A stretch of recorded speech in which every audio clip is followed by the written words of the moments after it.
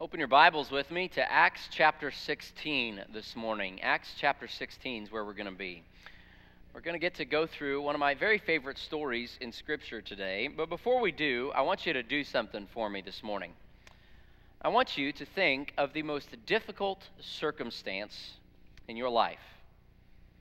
Maybe a broken relationship or a difficult person, some kind of problem that you're facing. Whatever it is, I want you to think of the most difficult circumstance in your life and bring it to the forefront of your mind. Keep it there. We're going to come back to it in a little bit, okay? But for now, let's go to Philippi. Because Luke here, the author of this text, is on a journey with Paul and Silas. They're on this missionary journey, and they come to a city called Philippi, and here's what happens. Acts chapter 16, verses 12 through 15. They're in Philippi. It says, "On the Sabbath, we went outside the city gate to the river, where we began to speak to the women who had gathered there. One of those listening was a woman from the city of Thyatira named Lydia, a dealer in purple cloth. She was a worshiper of God. The Lord opened her heart to respond to Paul's message. When she and the members of her household were baptized, she invited us into her home. 'If you consider me a believer in the Lord,' she said, 'come and stay at my house.' And she persuaded us." So Luke and Paul and Silas are on this journey. They arrive in the city of Philippi, and they meet this lady named Lydia. Lydia is a high-end dealer of purple cloth. Purple was the color of royalty back then. And so Lydia is a wealthy, stylish businesswoman. She's kind of like the Joanna Gaines of her day, right? Shiplap extraordinaire. That's Lydia. And Lydia hears Paul preach the good news of Jesus. God opens her heart. She believes. And when God opens Lydia's heart, Lydia opens her home. That's what followers of Jesus do. When God opens our heart, we open our home. But then look what happens here. Verses 16 through 18, we meet another woman. Luke says, "When we were going to the place of prayer, we were met by a female slave who had a spirit by which she predicted the future. She earned a great deal of money for her owners by fortune-telling. She followed Paul and the rest of us, shouting, 'These men are servants of the Most High God, who are telling you the way to be saved.' She kept this up for many days. Finally, Paul became so annoyed that he turned around and said to the spirit, 'In the name of Jesus Christ, I command you to come out of her.' And at that moment, the spirit left her." So here we have this slave girl come onto the scene, and this girl is in double bondage. Not only is she in bondage to her slave masters, but she's also in bondage to an evil spirit. And this spirit gives her the ability to predict the future, which also happens to bring in a nice little income for her owners. And so for weeks, this girl is tagging along behind Paul as his crew, and they're going around trying to do ministry, but this girl just keeps tailing them, shouting, "These men are servants of the Most High God who are telling you the way to be saved." Which is true, but she's definitely not very tactful about it. She's an interruption. She's a distraction. And Paul definitely doesn't want the good news of Jesus to be associated with the occult. That's not exactly good PR. So, the text says, Paul was greatly annoyed. Now, I don't know what you do when you're greatly annoyed. I know what I do when I'm greatly annoyed, and it's definitely not what Paul does here. Because Paul, in his annoyance, heals this girl. He casts out the evil spirit. She now can't predict the future, and the evil spirit leaves, which also means the owner's income leaves. They're not too happy about that. Verses 19 through 24.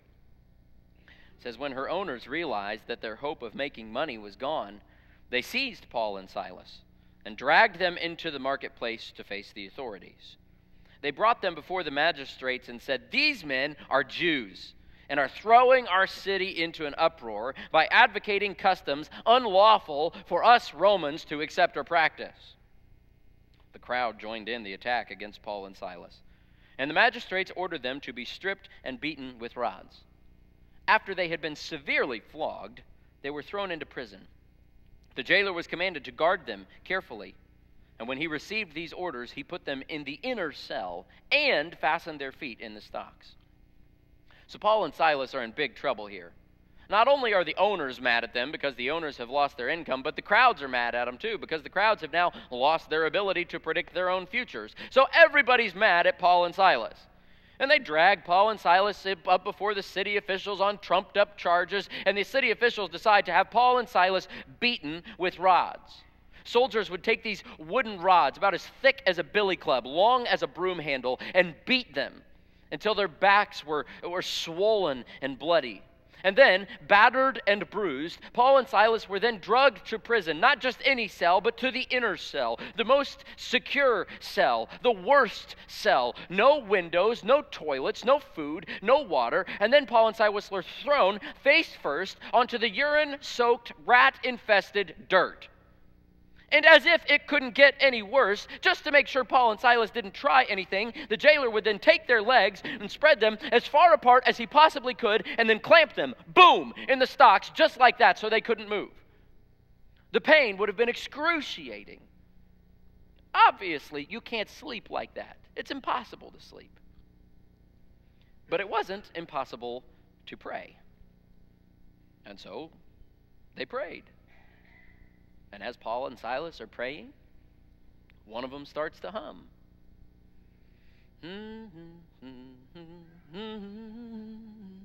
I'll fly away like a bird from prison bars is flown. I'll fly away. And they turned that jail cell into a concert hall. Verse 25 says, about midnight, Paul and Silas were praying and singing hymns to God. And the other prisoners were listening to them.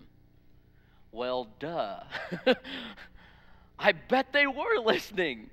I mean, prisons were loud places. They'd heard it all. They'd heard beating and cursing and screaming and yelling and moaning and crying. They thought they'd heard everything, but none of them had ever heard anything like this. Worship in a prison? Let's pause right there. Remember how I asked you at the beginning of the sermon to bring the most difficult circumstance in your life to mind? Bring it back. Bring it back to the front of your mind right now. I don't know what it is for you, but in one of our preaching classes in college, they told us to preach to broken hearts. Because if you do, you'll never lack an audience. There's one in every pew. And it's true. In every chest in this room, there's a beating heart full of broken dreams, regrets, loneliness, adversity, weariness, fear, weakness. We all have scars. We all have hurts. And the church is supposed to be a place for broken people. When somebody comes up to you on a Sunday morning and says, "Hi, how are you?" we generally say, "I'm fine, how are you?" And that's okay. But the fact of the matter is that a lot of us in here today aren't fine.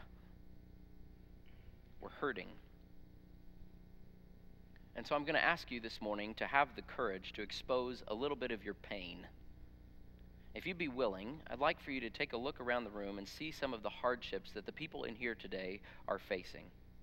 So, if in the last 3 years you have experienced the grief of death in your family or with a close friend, will you raise your hand?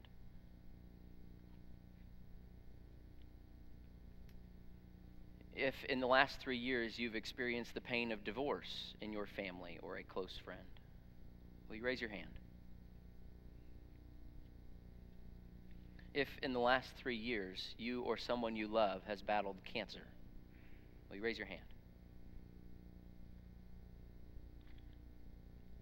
If in the last 3 years you or someone you love has fought with addiction, will you raise your hand? If in the last 3 years you or someone close to you has dealt with mental illness, will you raise your hand? If in the last 3 years you have gone through the difficult phase of caring for aging parents or aging grandparents, will you raise your hand? If in the last 3 years you have faced financial stress, will you raise your hand?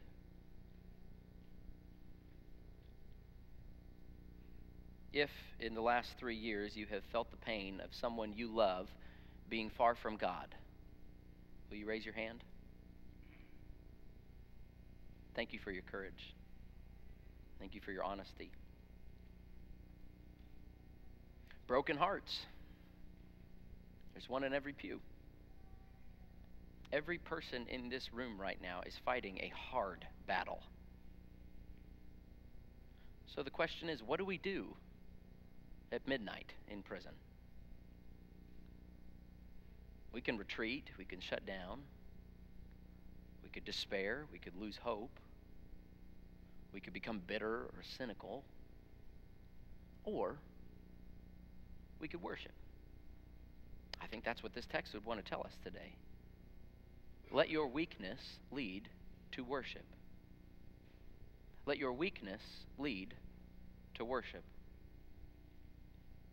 You know, the Bible tells us, you might recognize this verse. It says, rejoice in the Lord occasionally. Rejoice in the Lord when your life is going well and you feel like it. Rejoice in the Lord when things are going good for you and it's easy. No, that's not what it says, is it? It says, rejoice in the Lord always. And again, I will say, rejoice. Let your weakness lead to worship. Because that's what Jesus did. Mark chapter 14, verse 26, after Jesus and his disciples had eaten the Last Supper, it says, when they had sung a hymn, they went out to the Mount of Olives. When he'd sung a hymn. You see, it's Passover time, and there are these certain psalms that the Jews would sing specifically at Passover. Psalms 116, 117, and 118. And so as Jesus is preparing to go out to the Mount of Olives, and when he gets there, he's going to pray so hard that he sweats drops of blood. And then Jesus is going to be arrested and tried illegally and tortured and executed, bearing the sins of the world. And as Jesus is preparing for that rejection, that misery that he knows is coming, the greatest pain ever experienced by anyone, what does he do? He sings. He worships. And do you know what he likely sang? Do you know what Psalm 118 says? This is the day that the Lord has made. Let us rejoice and be glad in it. On the way to Gethsemane, on the way to Golgotha, Jesus worshiped. Let your weakness lead to worship. Many years ago, Horatio G. Spafford was a wealthy man. But in a tragic turn of events, he and his family lost nearly everything they owned in a fire. And so Horatio G. Spafford made plans to move his family from Chicago to France for a fresh start.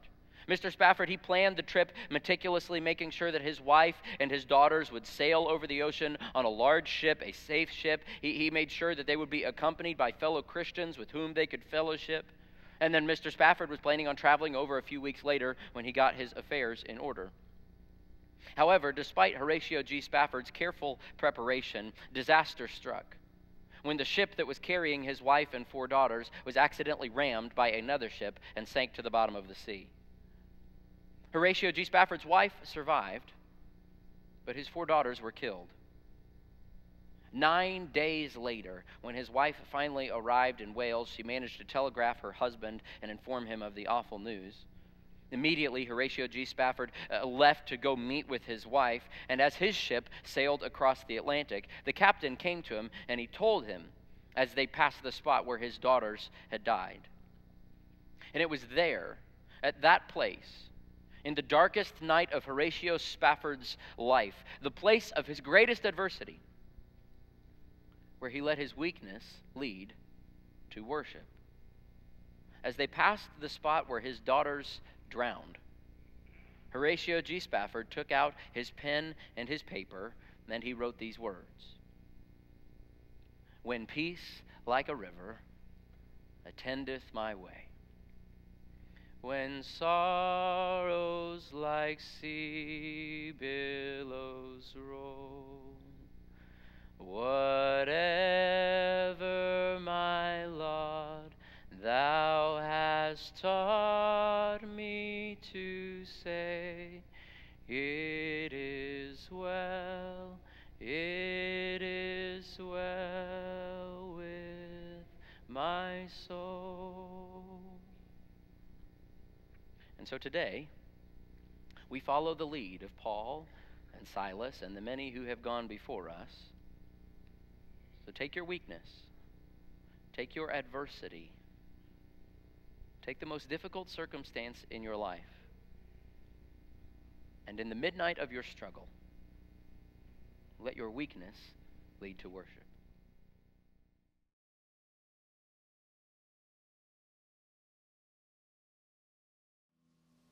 So what would you say to someone else who's in a season of adversity?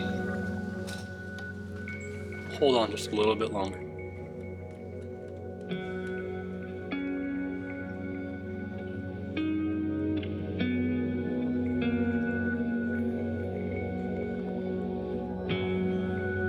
Grew up in a loving home with a firm foundation in faith. Was encouraged, is accepted. Parents were very loving.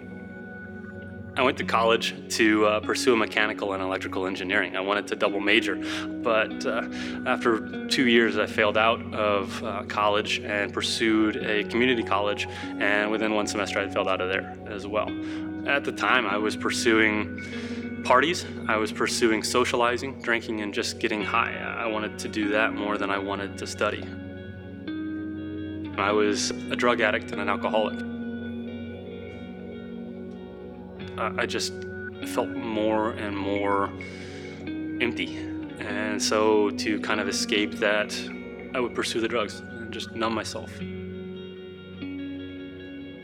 By the end of 2009, I had arrest records in multiple states, twice for driving under the influence, probation, suspended license. I was working week to week just to make a paycheck so I could go get drunk at the bar or go find some pills to take, just to get numb. Again, just wanted to get high, just wanted to get drunk, wanted to disappear. Angela, we met in 2011. God definitely had a purpose bringing us together. Even with the mask that I was wearing, the facade that I put up, she was able to see through it and see some little glimmer of hope within me, a reason to stick with me. Later that year after we met, she literally witnessed my final arrest. I got pulled over for a seatbelt violation, and then the officer ran my name and came back and said, "I'm sorry, but I'm gonna have to arrest you. You are driving on a suspended license as a habitual traffic violator." But I spent about 8 hours in that jail cell. I had plenty of time to kind of reflect and kind of figure out, how did I get to this point? A lot of guilt, a lot of shame. Everything was now out and exposed. I couldn't hide behind a mask anymore. I couldn't hide behind this image that I had put up. 2012 was a year that will forever be engraved in my memory. July 30th, we had our wedding. We each said I do. Had a nice, beautiful little ceremony. After my conviction in March, my license had been suspended, and so if it wasn't raining out, I was riding my bicycle. And quickly, that riding of the bicycle wasn't just a mode of transportation. It switched from that mode of transportation to a passion, something that I really loved doing. That riding, that cycling was a freedom for me. And that was my time to talk to God and really kind of lay out the turmoil that I was having inside. I was just kind of throwing up prayers and kind of hoping that maybe I'd get some answers. On October 15th, 2012, the morning started out just like any other morning. Took off riding into work and was hit head-on by a truck. Sustained injuries to my left shoulder and left leg, and it resulted in the amputation of my left foot. Over the next 18 months, I would endure 15 surgeries overall. During that time, I was very angry. I was angry at myself. I was angry at those around me. Ultimately, I was angry at God. I couldn't understand why I was in this mess. A lot of that time, I was also dealing with depression. Literally, I would sit in front of the bottle and think, is today gonna be the day? Am I just gonna end it today? I had thoughts of suicide, hated the way life was. And I couldn't find an answer as to why. I remembered I was sitting on my kitchen table, staring at my Bible, staring at a cup of coffee. I was just feeling really depressed, really sorry for myself. And I just cried out and I said, why? Why, God? Why are we doing this? What do you have for me? Why did you save me? And it was just like something clicked. It's like, I'm here for a reason. God saved me for a reason. I've pursued my life. I pursued my desires for so long. I said, God, you have control. I can't do this on my own anymore.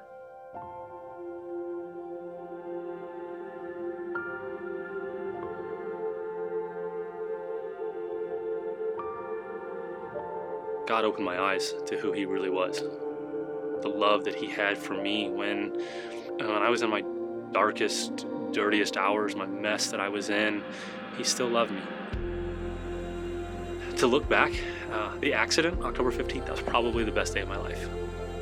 And God allowed that to happen for a reason. And I'm still reaping the benefits. No matter what aspect, where you're at in life, there's still hope on the other side. New purpose. New life.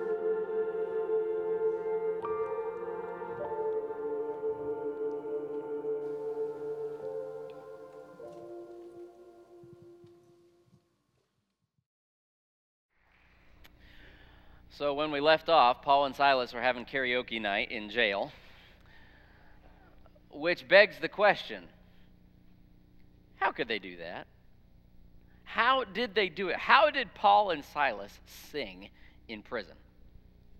Well, I think Paul and Silas knew a secret. Let's take a look back at Acts chapter 16 here, because here they are. They're singing their hearts out. It's the original jailhouse rock, when all of a sudden, God decides to join in and play percussion. Look what happens. Verses 26 through 34 says this. Suddenly, there was such a violent earthquake that the foundations of the prison were shaken. At once, all the prison doors flew open and everyone's chains came loose. The jailer woke up, and when he saw the prison doors open, he drew his sword and was about to kill himself because he thought the prisoners had escaped. But Paul shouted, "Don't harm yourself, we're all here." The jailer called for lights, rushed in, and fell trembling before Paul and Silas. He then brought them out and asked, "Sirs, what must I do to be saved?" And they replied, "Believe in the Lord Jesus, and you will be saved, you and your whole household." Then they spoke the word of the Lord to him and to all the others in his house. At that hour of the night, the jailer took them and washed their wounds. And then immediately he and all his household were baptized. The jailer brought them into his house and set a meal before them. He was filled with joy because he'd come to believe in God, he and his whole household. So Paul and Silas are singing, and God brings an earthquake, shakes the prison, opens the cell doors, even breaks the prisoners' chains. The jailer sees this. He knows he's going to face the death penalty because all these prisoners have escaped. So he draws his sword, points it at his gut, and is just about ready to take the fall. He takes a breath when all of a sudden, "Stop, don't hurt yourself. We're all here." And the jailer's got to be thinking about Paul and Silas. What kind of men are these? I mean, I saw them out there in the marketplace. They teach radical things about this God who tells them to love their enemies. And they cast out spirits. And these men, they're beaten within an inch of their life, and they sing songs. Their God shakes the earth to set them free. And then they stay in jail and save the life of the man who abused them. What kind of men are these? What kind of God is this? And he asks, "What must I do to be saved?" Paul and Silas tell him about Jesus. He believes. He takes them into his home. He washes their bloody wounds. And then in turn, Paul and Silas baptize him. Now he is the one washed in blood, the blood of Jesus. You see, when we let our weakness lead to worship, God lets our worship lead to witness. That's the second part of this text here. Let your worship lead to witness. Because when people see you worshiping in prison, they'll take notice. They'll wonder what you have, and they'll want some of it. But there's more. The text isn't done here. Verses 35 through 40 says, "When it was daylight, the magistrates sent their officers to the jailer with the order, 'Release those men.' The jailer told Paul, The magistrates have ordered that you and Silas be released. Now you can leave. Go in peace." But Paul said to the officers, "They beat us publicly without a trial, even though we're Roman citizens, and threw us into prison. And now do they want to get rid of us quietly? Nope. Let them come themselves and escort us out." The officers reported this to the magistrates, and when they heard that Paul and Silas were Roman citizens, they were alarmed. They came to appease them and escorted them from the prison, requesting them to leave the city. After Paul and Silas came out of the prison, they went to Lydia's house, where they met with the brothers and sisters and encouraged them, and then they left. You see, Paul and Silas were Roman citizens. That was like a get-out-of-jail-free card, because it was illegal to beat or imprison a Roman citizen without a fair trial. This was a huge deal, being a Roman citizen and accidentally beating and imprisoning a Roman citizen without due process. So this begs the question, why didn't Paul just say so to begin with? Why didn't he pull out his little ID and say, "Hey, I'm a Roman citizen, you can't beat me, you can't throw me into jail"? Why didn't he do that at the beginning of this process and avoid all the hardship? Don't you see what Paul's doing? He is willingly suffering for the good of the church. He lets these officials abuse him and imprison him unfairly, and then, and only then, does he tell them that he is a Roman citizen. Now, of course, when they hear that, they're petrified, because they were imprisoned and beat a Roman citizen. They could lose their jobs. They could be imprisoned themselves. So they want to do whatever it takes to appease Paul now. So what does Paul do? He basically says, "Okay, yeah, fine. Yeah, I'll leave the city. Fine, I won't press charges, as long as you leave my friends alone." Paul has just purchased security for this fledgling little Philippian church. He willingly suffers so that they don't have to. Sounds like Jesus, huh? You see, God can use your suffering to strengthen his people. He can let your worship lead to witness. Paul was a jailbird. He was in and out of prison the whole rest of his life. And one time, a while later, Paul's in prison. And while he's in prison, he writes a letter back to this church in Philippi, back to the friends that he meets in this story. And maybe when they got the letter, who knows, maybe the jailer is the one who stood up and read the letter out loud to the congregation that was meeting in Lydia's house. Maybe that slave girl was there to hear it when the letter called Philippians was read for the first time. This letter about perseverance, about joy in difficult places. Paul writes to his friends here in Philippi in Philippians chapter 1, verses 29 and 30. He says, "For it has been granted to you on behalf of Christ, not only to believe in him, but also to suffer for him, since you are going through the same struggle you saw I had, and now hear that I still have." Did you catch that? That this suffering, these hard things that we're going through, it's actually a gift. It's been granted to us. Now, what in the world kind of gift is that? And why does Philippians, this book written by a man who is in prison, a man who is suffering, written to people who are suffering, why is this book of all books the most joyful book in the New Testament? Why does Philippians mention joy over and over and over again? Why is joy the theme of Philippians? We come back to our question, how in the world could Paul and Silas sing in prison? I think he gives us a clue here in Philippians chapter 1, verses 12 through 14. He says, "Now I want you to know, brothers and sisters, that what has happened to me has actually served to advance the gospel. As a result, it has become clear throughout the whole palace guard and to everyone else that I'm in chains for Christ. And because of my chains, most of the brothers and sisters have become confident in the Lord and dare all the more to proclaim the gospel without fear." See, just because Paul was in prison doesn't mean he quit preaching. Just meant he had a captive audience and they couldn't leave. He starts converting even the guards.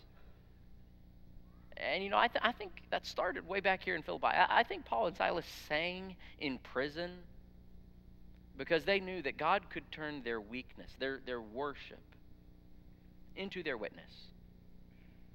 They knew that God could turn that adversity into an opportunity. They knew God could turn that prison into a pulpit. They knew God could turn their misery into their ministry. We're all going through stuff in this room. There's a broken heart in every chest right now. So with the adversity that you're going through, take that most difficult circumstance in your life, bring it back to your mind, and let's pray this prayer together. Let's read out loud the words of the screen. Father, I believe this adversity is an opportunity, so let my weakness be your witness. Whatever you're facing today, I hope you have your heart on heaven. I hope you keep fixing your mind on eternity, because someday your hurts will be removed. They will. But for now, here on earth, even if your hurts aren't removed, they can be redeemed. Wynton Marsalis was the jazz director at the Lincoln Center for Performing Arts in New York City. He's won a Pulitzer Prize. He's written a whole bunch of books. He plays a seriously mean trumpet. And back in August of 2001, on a Tuesday evening, Wynton Marsalis was playing at a little place in Greenwich Village, and he was playing a song called I Don't Stand a Ghost of a Chance with You.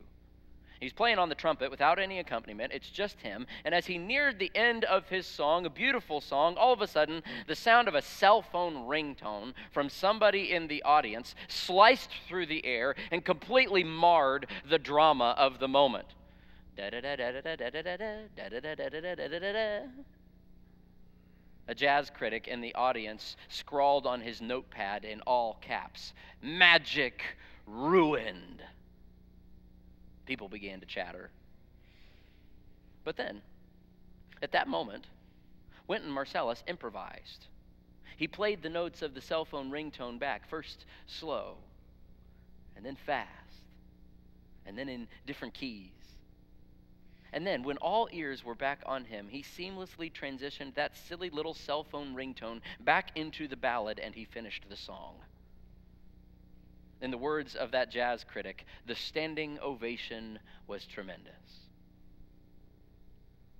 You see, God can take the failure and the weakness and the adversity, the things that threaten to ruin us, and He can weave it seamlessly into the song of our lives until it's actually just part of the music. He's like an artist that takes this ugly paint splotch thrown onto the canvas of our lives, and He paints it perfectly right into the picture. He uses our weakness as part of our witness. He takes our adversity and He gives us opportunity. We watched Uriah's testimony video a few minutes ago, and I've loved getting to know Uriah over the last several weeks. He's a member of our church. He attends the 9:30 service over in the Fellowship Center. And Uriah has taken what would be the worst day of his life, getting hit by a car in an 80-mile-an-hour collision, having his leg ripped off. He's taken that adversity and he's turned it into an opportunity.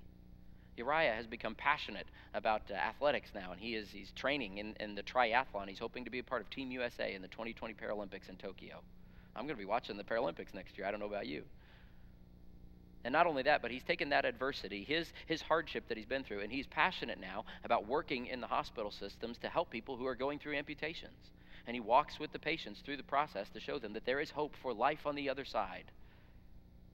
God has taken his adversity and made it his opportunity. He's taken his weakness and made it his witness. We lost Paul Johnson this last week. I saw Paul do that time and time again. And Mary, your weakness has turned to worship, and your worship here today is your witness. Thank you. Well done. I've seen so many of you do this. We make a lot of hospital visits at the church, and we have great hospital systems here. I'm so thankful for the hospitals. But hospitals can be dark places, you know. Nobody really wants to be in the hospital. It would be easy to be discouraged. It would be easy to despair. And yet so many of you, when we've gone to visit you in the hospital, we go to encourage you, and yet I'm the one who leaves encouraged. I leave your hospital room, and I'm not quite sure who the minister was. Because you're turning your adversity into opportunity. You're turning your weakness into worship, into witness. And for some of you right now, it feels like it's midnight in a dark jail cell that you didn't deserve, that you didn't see coming, that you can't find your way out of. So let your weakness lead to worship. Let your worship lead to witness. Because God can use this. He's been doing it all throughout the Bible. Abraham had to leave his home. Moses had to run from the palace to the desert. Joseph was thrown in prison for a crime he didn't commit. David faced Goliath. Shadrach, Meshach, and Abednego were thrown into the fire. Daniel was thrown to the lions. Elijah went toe-to-toe with an evil queen and her wicked prophets. Nehemiah came back from captivity only to find his homeland overrun with wicked scoundrels. Jonah was eaten by a fish and then sent to the most evil city on the planet. Esther was threatened. Jeremiah was rejected. John the Baptist was in prison. Paul had health problems and legal issues. The church was persecuted. Jesus was crucified. But we follow a God who brings life out of dead situations. We follow a God of resurrection.